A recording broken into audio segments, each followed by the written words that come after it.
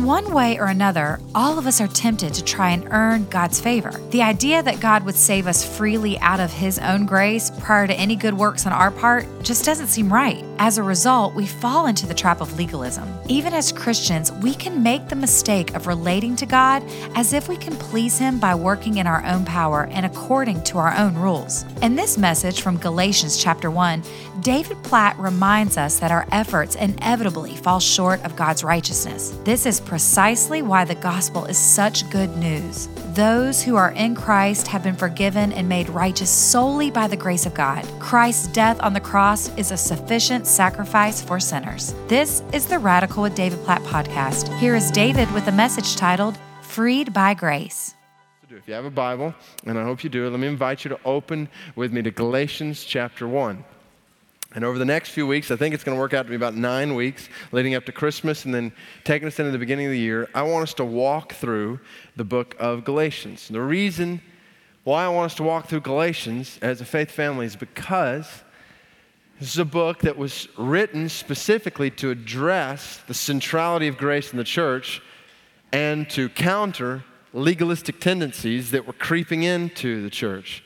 It's really interesting. This letter is written most likely to some young churches who are just beginning to grow. And I think when we see God moving in a powerful way in the church, we'll always see the adversary trying to bring in discord and doubt and division into the church. And really the most fundamental part of what the church is about.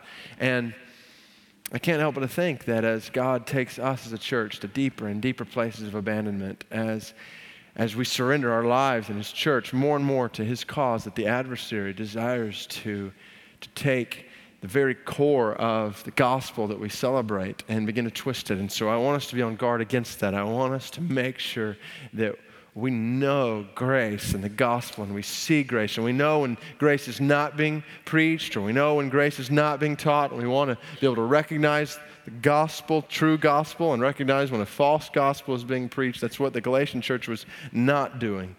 They were becoming susceptible to a false gospel that undercut the very foundation of grace. So here's what I want us to do. I want us to start tonight by reading Galatians chapter 1. And it's going to set the tone for really this whole book and our understanding of grace, particularly grace as it relates to every single one of our lives in this room, as it relates gloriously to every single one of our lives in this room. So listen to what Paul writes.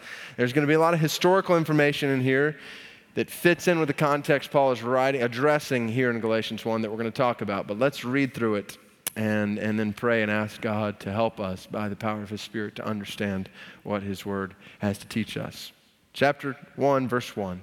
Paul, an apostle, sent not from men, nor by man, but by Jesus Christ and God the Father, who raised Him from the dead, and all the brothers with me, to the churches in Galatia. Grace and peace to you from God our Father and the Lord Jesus Christ, who gave Himself for our sins to rescue us from the present evil age, according to the will of our God and Father, to whom be glory forever and ever. Amen.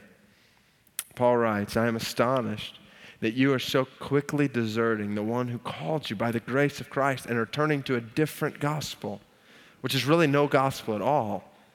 Evidently, some people are throwing you into confusion and are trying to pervert the gospel of Christ.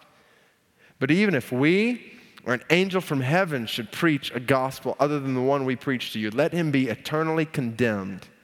As we've already said, so now I say again, if anybody is preaching to you a gospel other than what you accepted, let him be eternally condemned.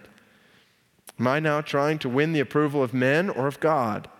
Or am I trying to please men? If I were still trying to please men, I would not be a servant of Christ. I want you to know, brothers, that the gospel I preach is not something that man made up. I did not receive it from any man, nor was I taught it. Rather, I received it by revelation from Jesus Christ. For you have heard of my previous way of life in Judaism, how intensely I persecuted the church of God and tried to destroy it. I was advancing in Judaism beyond many Jews of my own age and was extremely zealous for the traditions of my fathers. But when God, who set me apart from birth and called me by His grace, was pleased to reveal His Son in me so that I might preach Him among the Gentiles, I did not consult any man, nor did I go up to Jerusalem to see those who were apostles before I was, but I went immediately into Arabia and later returned to Damascus.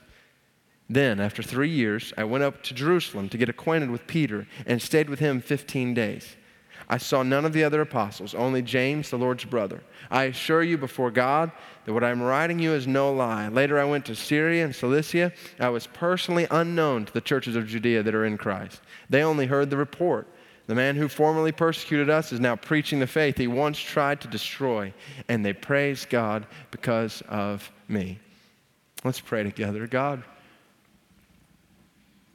we confess that we have a nature in us that resists grace. And we need grace to even understand grace.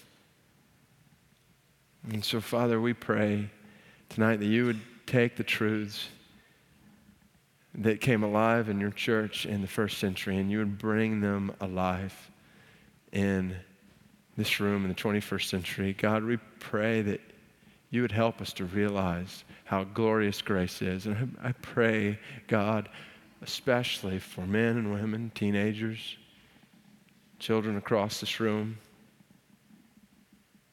who come into this room with a performance-based mentality, who come into this room and we think that your pleasure in us is based on our performance before you. God, we pray that you would help us to realize the revolutionary truth of grace and the gospel, and that you would change lives. God, I pray that you would change lives tonight in this room for all of eternity by your grace and by this foreign concept to our sinful nature, but glorious concept for our salvation. So toward that end, we pray that your Spirit would open our eyes and our hearts to understand your word tonight. In Jesus' name, amen. We got a lot of ground to cover. One chapter in Galatians. Thankfully, West Stafford went a little short last week, and so we've got some time to carry over. So we are going to, some of you didn't think that was funny. What we're going to do is we're not going to be able to dive into every single word in Galatians chapter 1. So what we're going to do is we're going to take the first few verses of Galatians 1, and we're going to let specifically verses 2 through 5 kind of set the tone for this chapter and really for this whole book and give us a picture of grace and the gospel and what it means to be freed by grace. In order to start really understanding this passage, we got to understand who it's written to. When it says to the churches in Galatia, we've got to understand some of the background here. There's a little bit of debate, discussion amongst Bible scholars about exactly when this book was written. Some people think this was the first letter Paul wrote, that it was very early on in his ministry after he planted these churches in southern Galatia. Others think he had written it a little bit later.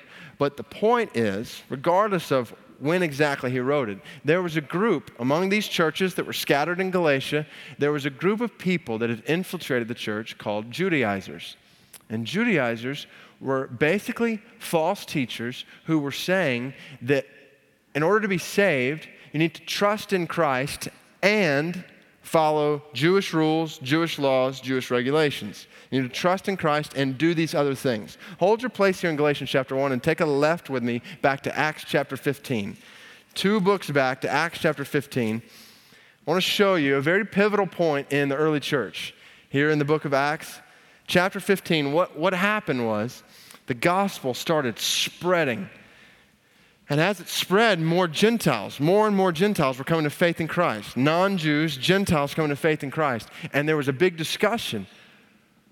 Well, if Gentiles are coming to faith in Christ, then when they come to faith in Christ, do they need to follow all the Jewish rules and all the Old Testament rules, regulations, and rites? Most notably, do they need to be circumcised? This was one of the big questions. Is this a part of them coming into the church? Is this part of their salvation? And there was a whole group of people in the early church in the first century who was saying, yes, they need to be circumcised in order to be saved. Look at Acts chapter 15, verse 1.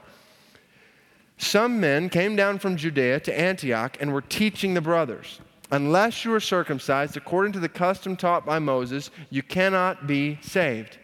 Now, we don't know for sure if Paul wrote Galatians before this happened in Acts 15 or afterwards, but we know he's addressing this group of people, some men, these Judaizers who are teaching that you needed to be circumcised according to the custom taught by Moses in order to be saved. And what happened here in Acts 15 was they had a discussion among leaders in the early church, and they decided, no, this is contaminating the grace and the gospel. You don't have to be circumcised in order to be saved. You get down to look in verse 8. Peter's speaking up here. He says, God, who knows the heart, showed that he accepted Gentiles by giving the Holy Spirit to them, just as he did to us, talking about the Jews. He made no distinction between us and them, for he purified their hearts by faith. Now then, why do you try to test God by putting on the necks of the disciples a yoke that neither we nor our fathers have been able to bear? Listen to verse 11. No, we believe it is through the grace of our Lord Jesus that we are saved, just as they are.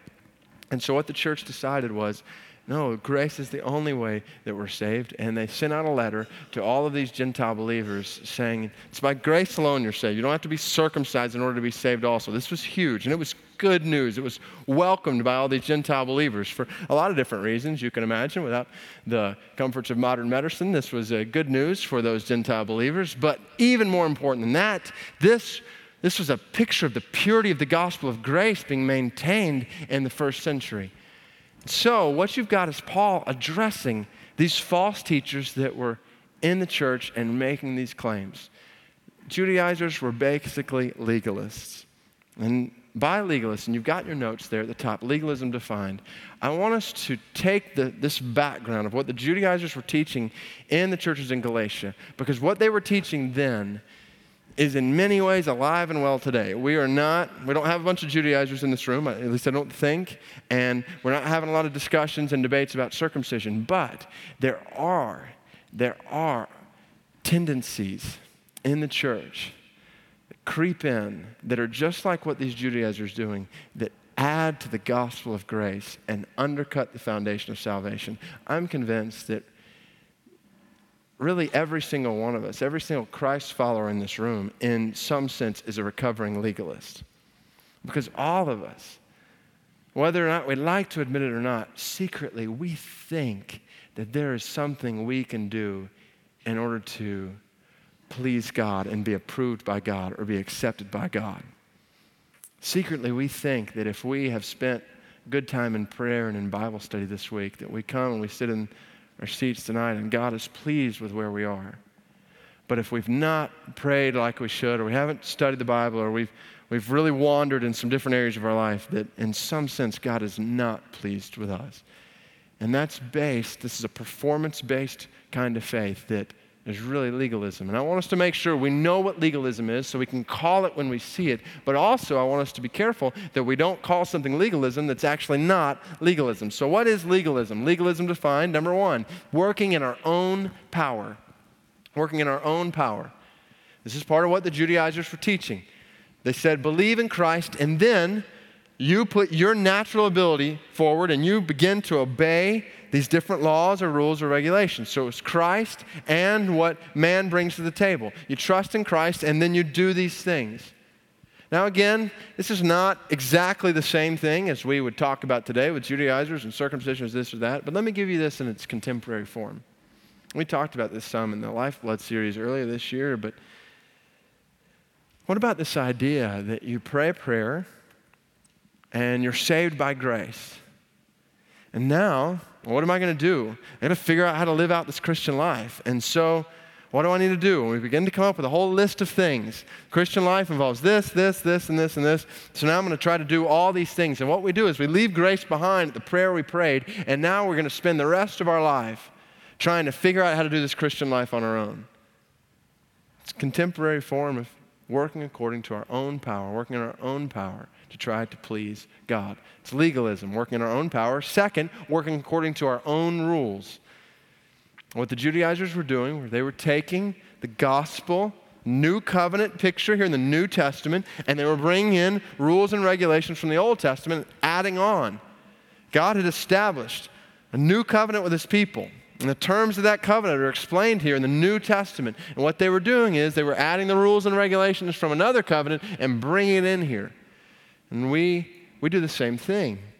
When we add rules and say, well, you need to do this or this and this and this in order to be accepted by God that are not outlined in the New Testament. If we were to say, in order to be saved, you cannot eat hamburgers at McDonald's, then that would be adding to the rules. That would not be something that was spelled out in the New Covenant. I mentioned that just because in India there was not a lot of meat, shortage of meat. Well, not a shortage, sacred.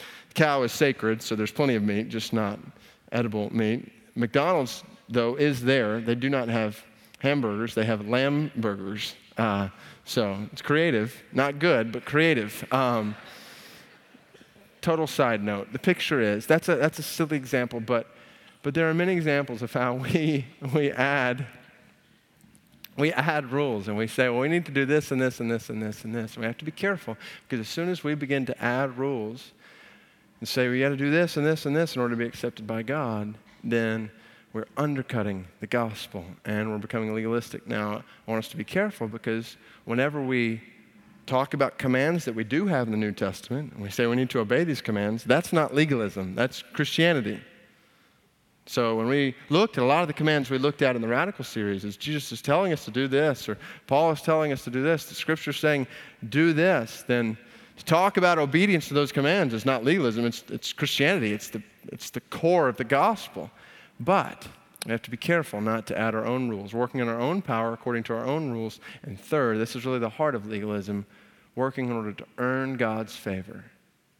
Working in order to earn God's favor. The key thought in legalism is that if we do certain things, that we will have favor before God, we'll have credit before God. It's what the Judaizers were saying. The more these rights or rules or regulations that you follow, the more credit you have before God.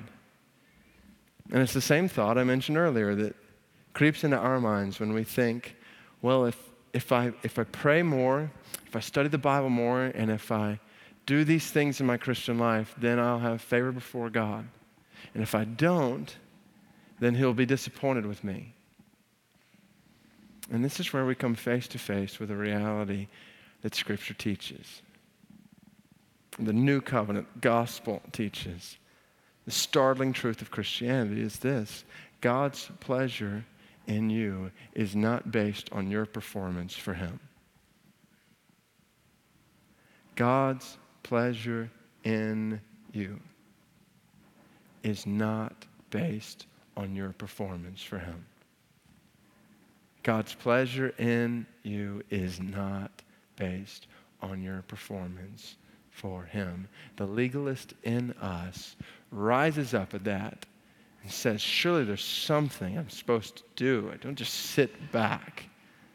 But the reality that the gospel teaches is that God's pleasure in you is not based on your performance before Him. And this is what Paul is so adamantly talking about in Galatians 1. Goes so far as to say, if anybody says anything different, if anybody says anything but grace, even if an angel says it, if I say it, if an angel says it, let that angel be condemned. If I say it, let me be condemned. This is extremely serious. That's why Martin Luther, Galatians, one of his favorite books, if not his favorite book in the Bible, his commentary on Galatians is famous. Think about Luther. Luther was living in a day, father of the Reformation, living in a day where he was surrounded by a church that was saying, work in your own power according to these rules. And the church had added all kinds of rules. Trust in Christ. Yeah, trust in Christ. And then do this and do this and this and this and this. And do it all in order to be accepted before God.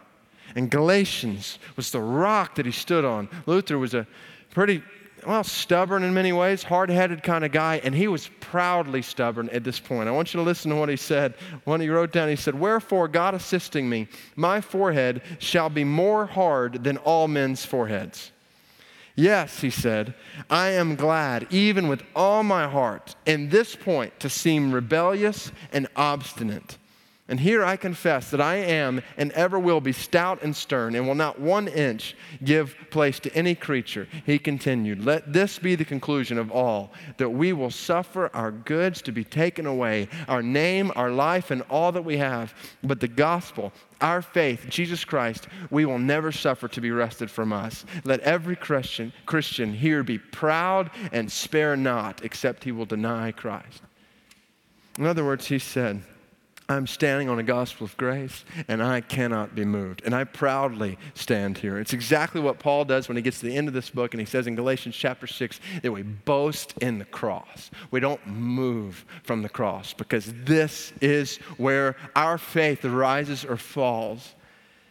And yet there is this tendency that will always be there in our hearts and in the church to pull us away from grace. So how does Paul address this? And how do you and I in our hearts address this performance-based mentality that creeps into our minds and our hearts? And I want to show you an answer to that question. 2 fundamental truths, primary, elementary in some ways, but glorious truths about the gospel that obliterate legalism. So we've got legalism defined, now legalism destroyed. 2 truths. Truth number 1, the gospel is free. The gospel is free. Now this is where we're going to camp out in verses 3, 4, and 5. I want you to listen to what Paul says at the very beginning. He starts to the churches in Galatia, grace and peace to you from God our Father and the Lord Jesus Christ. Grace and peace. Those 2 words just pregnant with theological meaning, really. Grace and peace. Grace, one of Paul's favorite words. He uses it 100 different times in the New Testament, which is twice as much as all the other New Testament authors combined. He uses this word often, and he does it all throughout Galatians. Let me show it to you. Just circle every time you see the word grace. Let me take you on just a real quick tour here. You got it there in verse 3, Galatians 1:3. Grace and peace to you from God our Father and the Lord Jesus Christ. And look down at verse 15. It says, when God, who set me apart from birth and called me by his, what? Grace, was pleased to reveal his Son in me. So there in Galatians 1:15. Then over in chapter 2, verse 9. Chapter 2, verse 9. James, Peter, and John, those reputed to be pillars, gave me and Barnabas the right hand of fellowship when they recognized the grace given to me. Anybody there? This is the audience participation part of our program. I tell you what, even if you're not paying attention, just yell out grace whenever there's a pause and you'll be right on, okay? It'll sound like you're paying attention. So grace given to me. They recognize the grace given to them. Look down in verse 21, chapter 2, verse 21, which we'll study more in depth next week. I do not set aside the what? Grace, yes. The grace of God. For if righteousness could be gained through the law, Christ died for nothing. Don't set aside grace, Paul said. Look at chapter 3, verse 18. If the inheritance depends on the law, then it no longer depends on a promise. But God, in his grace, gave it to Abraham through a promise. It's not just a New Testament thing. It's grace in the Old Testament, now coming alive in the New Covenant. Then chapter 5, verse 4. This is when Paul really starts to get practical. Chapter 5, verse 4. He says, you who are trying to be justified by law have been alienated from Christ. You have fallen away from grace. Don't fall away from grace, Paul says. Then you get to the very end, chapter 6, verse 18. Now this is the word that sounded the introduction for Paul in Galatians 1:3. Then you get to Galatians 6:18, and he says, the grace of our Lord Jesus Christ be with your spirit, brothers. Amen. So there's the picture over and over again. What Paul is saying in this book is that grace is the scarlet thread of the gospel, so to speak, that permeates every facet of our faith. God's unmerited favor. That's what grace is. God's unmerited favor. What Paul is saying is the gospel is free, salvation is free, mercy is free. God's pleasure in us is not based on our performance before him. Instead, God's pleasure in us is based on his performance for us. Let that soak in. God's pleasure in us is not based on our performance before him, but instead on his performance on our behalf. Let me show this to you. You've got this in your notes. What is God's performance? What does God do in grace, in the gospel? Number one, God the Father has initiated our salvation. What you see is grace and peace to you from God our Father and the Lord Jesus Christ. What you see is the Father and the Son, both coupled here a couple of different times in the opening part of this book.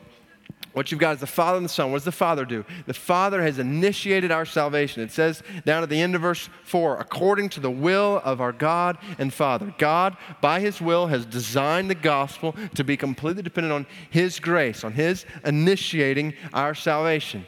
This is what Paul talks about. Go down to verse 13.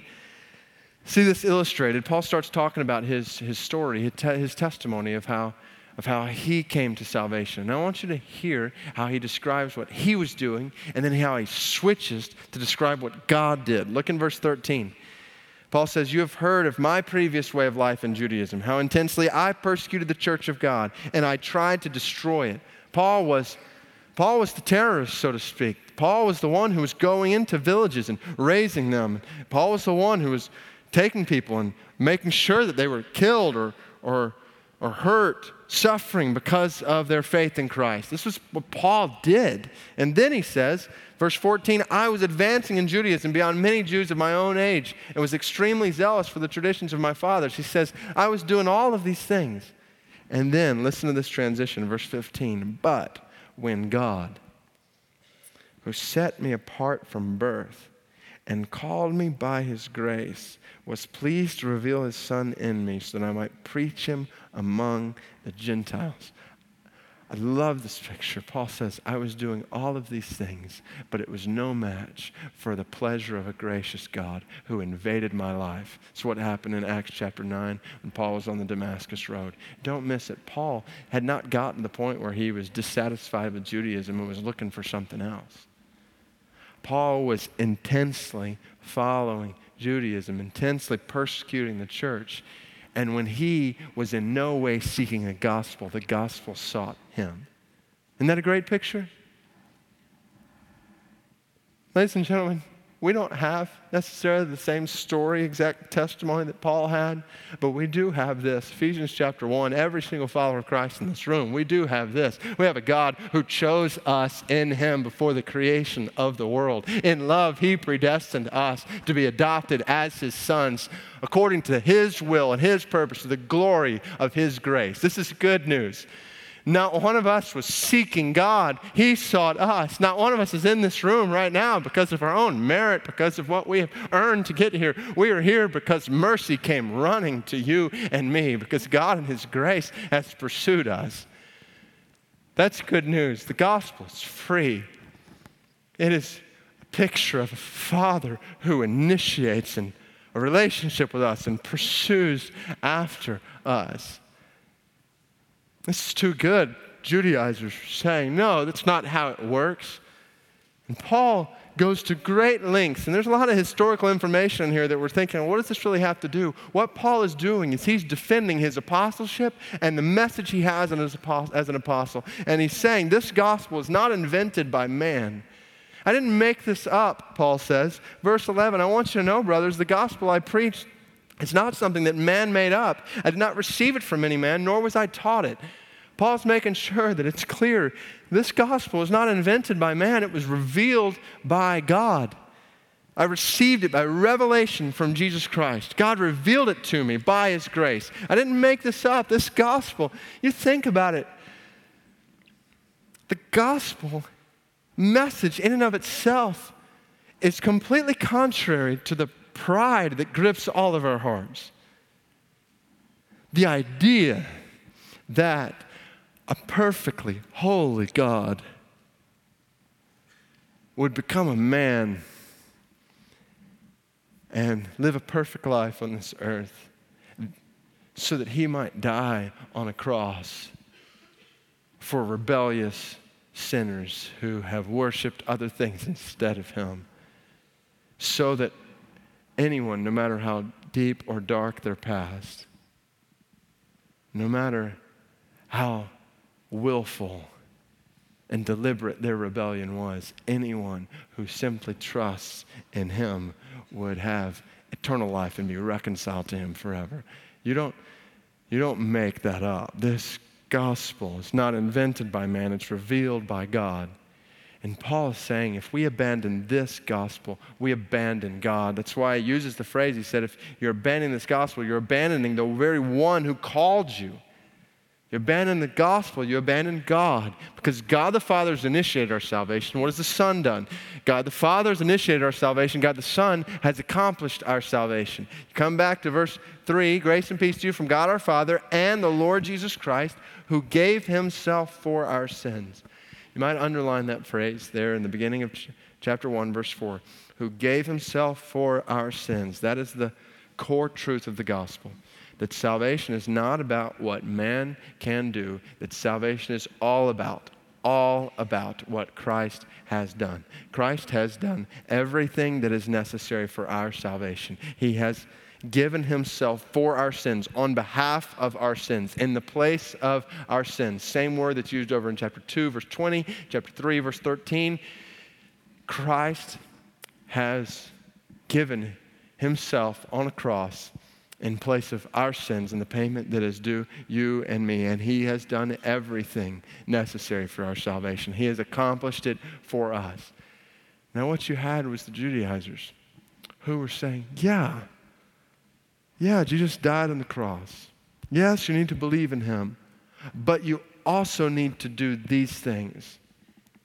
And they were completely undercutting the significance of the death of Christ on the cross and what happened there by adding to it. And this is where we have to be careful.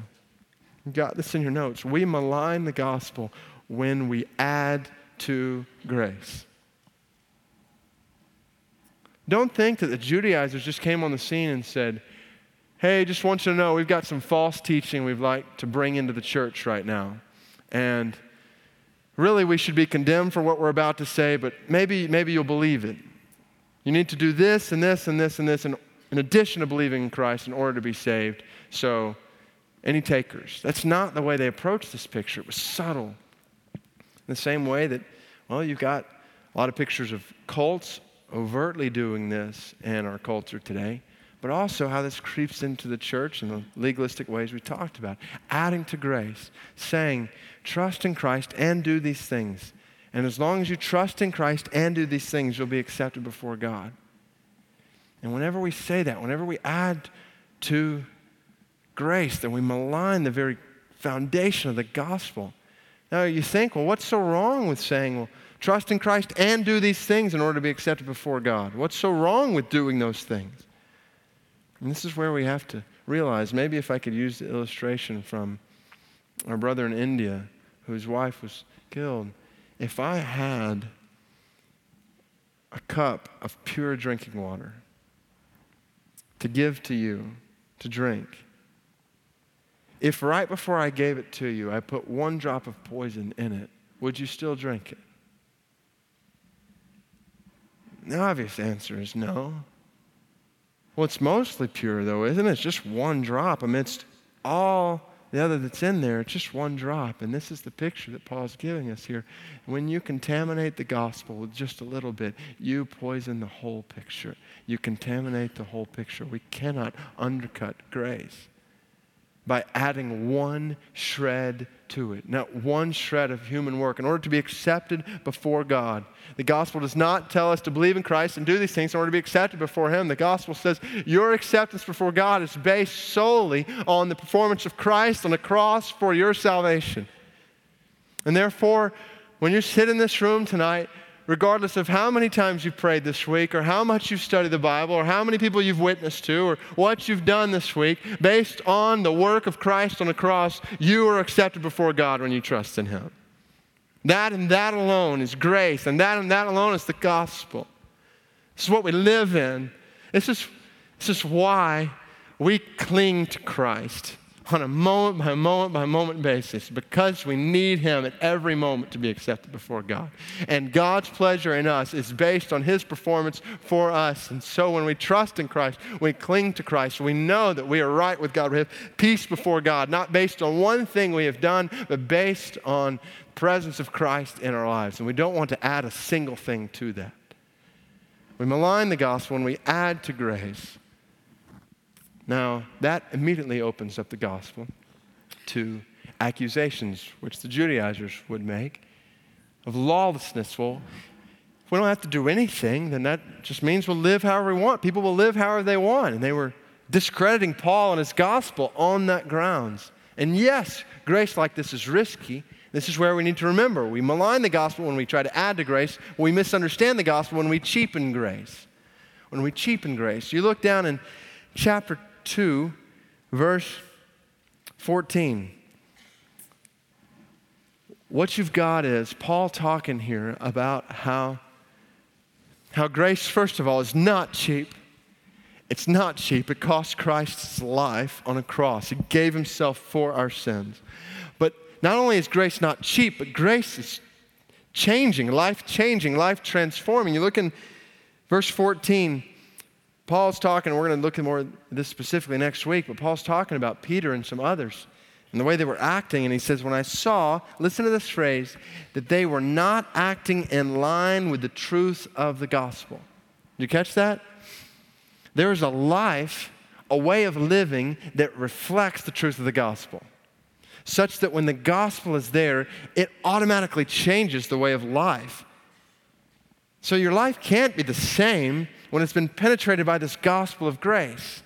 It's not that you're adding to grace in order to be accepted before God, but it's the grace that makes us accepted before God that radically changes the way we live. And this is where, let's be honest, this is where things get really confusing in the New Testament. Because we hear this truth that it's only by grace that we're saved and nothing that we do. But then we hear Jesus saying, like he did in some of those texts we looked at in the Radical series, if you do not give up everything you have, you cannot be my disciple. Go sell all you have and give to the poor, then you'll have treasure in heaven. John 15, he says, you're my friends if you do what I command. If we didn't know these words were coming from Jesus, we'd probably label him a legalist. What do you mean? We have to give up everything we have. We have to do this and do this.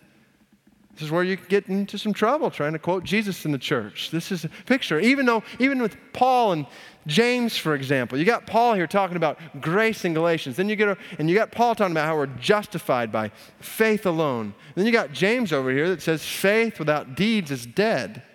If you have no deeds that accompany your faith, then it's useless, James says. So which is it? There's a wrestling, there's a tension here. It's why I mentioned Luther loved the book of Galatians. He didn't really like the book of James. He wrote at one point, sometimes I just want to throw Jimmy into the stove. It's just not an option we have. We don't throw Jimmy into the stove. We have to deal with Jimmy over here. And so how do we deal with that? Is it faith or faith and works? How does this, even with Paul here talking about grace, Ephesians 2:8, we're saved by grace through faith, not from ourselves. It's a gift of God so that no one can boast. All grace. But then you get to 2 Thessalonians 1:7, for example, and Paul says that Jesus is going to punish all those who do not obey the gospel. So there's obviously a sense in which we can malign grace by adding to it. But there's also a sense in which we can misunderstand grace by cheapening it. And these aren't two different gospels. They're one gospel in the New Testament. There's not Jesus' gospel and then Paul's gospel and Peter's gospel and James' gospel. There's one gospel here. What we need to realize when we come to these passages in the New Testament is that these authors are addressing specific contexts, specific audiences. Paul is writing here in Galatians to a people who were adding to grace. And so we're going to see him emphasizing this picture of grace alone, so saved and freed by grace alone. James is writing to people who are claiming to have faith but had turned a deaf ear to the poor and needy. And he says, what's the deal here? It doesn't add up. To use the phrase from Galatians 2:14, you're not acting in line with the truth of the gospel. So how do we avoid cheapening grace and adding to grace? And what Galatians is going to help us to do is to marvel at the gospel by trusting in grace. And the key word there is trust. Trust in grace, faith. And this is where we're going to talking this week about how we're saved by grace alone. Next week, we're going to talk about how we're saved through faith alone and how faith is the key, the God-ordained link between God's grace and our salvation. And faith itself is a gift that God gives us. And this is what makes the whole picture good news and gospel. So, the gospel is free. It is wholly, completely, totally by grace. Grace and peace to you from God our Father and from the Lord Jesus Christ, who gave himself for our sins. God the Father has initiated our salvation, and God the Son has accomplished it in the cross. Not just is it free, though, The gospel, second truth here, the gospel is freeing. Freeing. Add an ing on there, and we begin to see how the gospel is not just offered to us freely, but it brings freedom. It frees us. Listen to what Paul says in verse 4, back in Galatians 1. Christ, Lord Jesus Christ, who gave himself for our sins to rescue us from the present evil age. He gave himself on a cross for our sins. Why? To rescue us from the present evil age. This is a great word. This picture of rescue. You go back to the book of Acts, and what you'll see is the people of Israel were rescued, same word that's used there, from slavery in Egypt. Freed from their slavery. When Peter's in prison in Acts chapter 12 and he's rescued, he's freed. This is the word that's used. When Paul's about to get lynched by a mob in the book of Acts and he's rescued out from them, he's freed from them. That's the word. This is the only time this word is used right here in Galatians 1:4 to describe our salvation. It's a great picture of how we've been rescued. What have we been rescued from? The present evil age. Now this word for rescue is not just being to be delivered from, but it also means to be delivered from the power of something. And the picture that Paul's given us here is that we're rescued from this present evil age, this world that we live in, and all of its ways that are contrary to the word. Now obviously we're not rescued out of this world, we're still here, but we're rescued from the power of this world and the ways of this world. And what Paul is saying, and this is directly hitting on this accusation that his gospel leads to license to sin and lawlessness. Paul is saying, no, the gospel of grace is a gospel of rescue where you are free and you don't live like the world lives anymore, and you don't think like the world thinks, and you don't love what the world loves, and you don't indulge in what the world indulges in, because you're freed from that. You're rescued from that. You're not in bondage to the ways of this world anymore. You've been freed from that to live completely different. And this is what Paul's going to talk about, especially in Galatians 5 and 6. It's going to show us how God puts His Spirit in us, and it's a spirit of freedom that frees us to live the presence of Christ in us according to the ways of Christ, speaking the words of Christ and thinking the thoughts of Christ. And Christ is going to saturate all of who we are because we're freed from this world. The gospel is freeing. By His grace, the gospel frees us from sin in this world, from sinful attitudes, actions, values that we used to live in, that we used to be in bondage to. We're now free from. We're not just freed into nothingness, Paul says. We're freed into Christ and the presence of Christ in us, now moving us to experience His life on a day-by-day basis. This is the beauty of the gospel. And this is how we can look at those truths that we looked at in that Radical series and not walk away saying legalistic. We would say that if we think that we're going to obey these commands in our own power, if we're going to come up with rules for how that looks, and if we think that if we do these things, we're going to have favor before God. Yes, that's legalism. But by the grace of Christ, when we hear tough commands in the Gospels, the words from Jesus, and we can say, I cannot do any of these things, but I can by the power of Christ that's in me.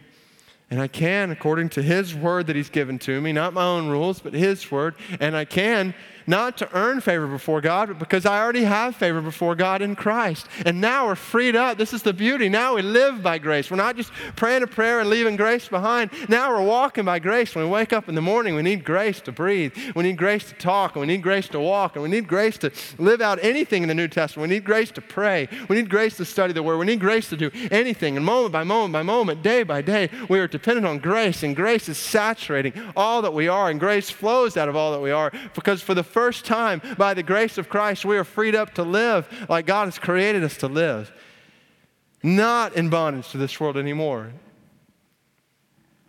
Christian, if you struggling with sin persistently, particular sin that you just can't seem to get out of, I remind you, you are freed from that sin. You're freed from the power, rescued from the dominion of that sin. It does not have dominion over you anymore by the power of Christ in you and the grace of Christ in you, not based on your ability to work really hard when you leave and try to overcome that, but based on the power of the grace of Christ who has conquered that sin on a cross. You are free. You're free from guilt, from sin. There's no condemnation for those who are in Christ Jesus. The law of the Spirit of life has set you free from the law of sin and death. We're free from any kind of defeated Christianity. There's no such thing. We have grace. Every moment we have grace. Gospel is free and it's freeing. By His grace, we are free from sin in this world. And by His grace, we are free to share with this world. Paul comes to verse 5. He says, to whom be glory forever and ever. Amen. I want you to go with me over to verse 15 and 16. I want you to see this. I want you to see how God's saving Paul was not intended just to affect him. Listen to verse 15. Paul says, God set me apart from birth, called me by His grace, and was pleased to reveal His Son in me. 3 things there. God set me apart, called me, and was pleased to reveal His Son in me. And then he says, so that, purpose clause. In other words, here's the why. Paul, why did God set you apart? Why did God call you? And why did God reveal Christ to you? Of all people, why did God reveal Christ to you? Paul says, so that I might what? Preach Him among the Gentiles, among the nations. And I want you to see here in this little phrase hidden away in the middle of Galatians chapter 1, the blessing of God connected with the purpose of God. Why was Paul saved? Why did God shower such astounding grace on Paul? He did it for a reason. Why? So that Paul would be a proclaimer of grace to the nations. That was the purpose. Not so that Paul would sit back in a seat in a church auditorium the rest of his Christian life, soaking in grace. No, there was a deeper purpose here. He received grace for a reason, for a purpose, and that was to preach grace, to proclaim grace to others, good news to others. It was private revelation for public communication. You see the picture there? And I would say that the picture here is the same picture that is repeated all across this room. We celebrate the fact that God has set us apart. He's called us by His grace. He's revealed Christ to us. Let this soak in. 600 million people in northern India, less than 1% Christian. Why were you and I born into a country where the gospel is so easily heard? You can't help sitting in India thinking, why was I not born in this slum? Or why was I not born in this setting where there is no gospel? And you know there's no merit in you. There's nothing you had to do with that. It's all by grace. You and I have this gospel. By His grace, we have this gospel. And that is cause for celebration. It is cause for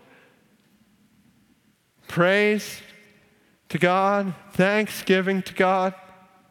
But it is also a responsibility. God has given us grace in the gospel for a reason. So we might proclaim this gospel, not so that we would sit back and hoard this gospel. No, so that we would go into the places where we live and work, and places where it's not easy to go and where it's probably even dangerous to go. And we would proclaim this gospel because it is good news. It is the best news in the world. It is great and glorious news that you and I have to proclaim. And the reason we have it is so that we might proclaim it. We're free to share with this world. Imagine taking about an hour trip into a remote village, now over in northeastern India, near Nepal. And you go through these villages, village after village, and you think that you've gotten just about to the end of the world, and then another village comes up over here. Remote, isolated villages. You finally get to this one particular village, and you get out there, and you go to this home outside, and they ask you to sit down, and they bring you tea, so hospitable, and bring you food, which we won't talk about what that food was. It would ruin the beauty of the story. But you sit there and you talk with the folks who are there, and one by one, people from the village, men and women, come and they gather there in a small group, about 30 people. And you have the opportunity to stand up in front of those 30 people. And not one of those people has ever heard the gospel before. This is the first time they're ever hearing the news about Jesus. And you have the opportunity to stand up and to look at those 30 people in the eye and to say, to a people who for generations and generations and generations have been working to make peace with God, you have the opportunity to look them in the eye and say, you're free. You don't have to work anymore. You don't have to try to earn your way. You don't have to try to follow rules and regulations to try to get to God. I've got good news. He has made his way to you. He has come to you. He's come to you in the person of Jesus Christ. And he is not one of 33 million gods. He is one God, the creator God who has made his way to you, not based on anything you have done, but by his grace. And he will save you by his grace and give you peace with God at this moment simply by trusting in him. That's good news. And it's good news not just for these men and women in India. It's good news for every single person in this room. No matter what your past looks like, no matter what your present looks like, no matter what you have struggled with sin-wise in your life over the last week, no matter what you were struggling with at 2 o'clock in the morning last night on the internet, no matter what you were doing in your home or your workplace over the last week, no matter how filthy your sin may seem or how unworthy you may feel before God, the reality is this: you are free, ladies and gentlemen. You are free by the grace of Christ. He has forgiven you by his grace, and there is nothing you can do to earn pleasure before him because he is pleased in you based solely on your identification with Jesus Christ. He has taken your sins and removed them as far as the east is from the west, Psalm 103. Isaiah 43, he remembers your sins no more. He cleanses you of all unrighteousness, 1 John 1:9. 1 Peter 2 says he makes you a chosen people, a royal priesthood, a holy nation, a people belonging to God who once did not have mercy and now you have mercy. And Romans 9 says you have mercy not based on your desire or effort, but based on the desire of God and the effort of God. He has pursued his way to you. Mercy has come running to you and you are free. By his grace, you're free. This is good news. It is the best news in the world, and it is the only way we can have peace before God, by grace and grace alone. Will you bow your heads with me? I want to invite you. I don't know the circumstances that are represented across this room. I do not know the struggles with sin that are represented in this room tonight. I do not know what men and women all across this room wrestling with, or maybe what has tainted your past. But I do know this: the grace of God for you is free tonight. It's not cheap. It cost Christ his life, but it is free to you. And if you have never received grace, and grace alone, not grace and, not grace plus, the grace period, then I want to invite you in your heart right now to say yes. Yes, I'm ready to stop trying to perform for God. I'm ready to stop trying to make my way to him. I trust him to make the way to me. I trust him to bring me peace. With him, apart from anything I could do, based solely on what Christ has done. I receive grace.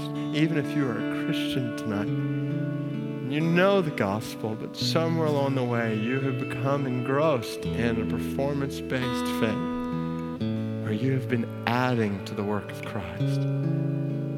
I invite you to know and believe and trust tonight that you are right with God based on the presence of Christ in your life and the grace of Christ in your life. I'm going to pray for us and then ask you to continue praying. If you'd like to pray with someone, there are folks in the access corner in the back who would love to pray with you. Maybe if you'd like to pray here at the front, I want us to spend a few moments, though, just letting Christ serve us by his grace. Letting these truths that we've seen in Galatians 1 soak into our hearts. And these guys are going to sing over us. You can join with them if you'd like. If this is your story, this is your song. But I want us to have a few moments where we soak in grace. Father, we praise you for grace in the gospel. We praise you for pursuing us, for mercy that comes running to us. And Father, I pray that across this room, the reality of grace would come home in hearts and minds and would free men and women across this room by the power of Christ on the cross, who gave himself for our sins to rescue us from this present evil age to your glory. We pray that you would serve us with grace tonight.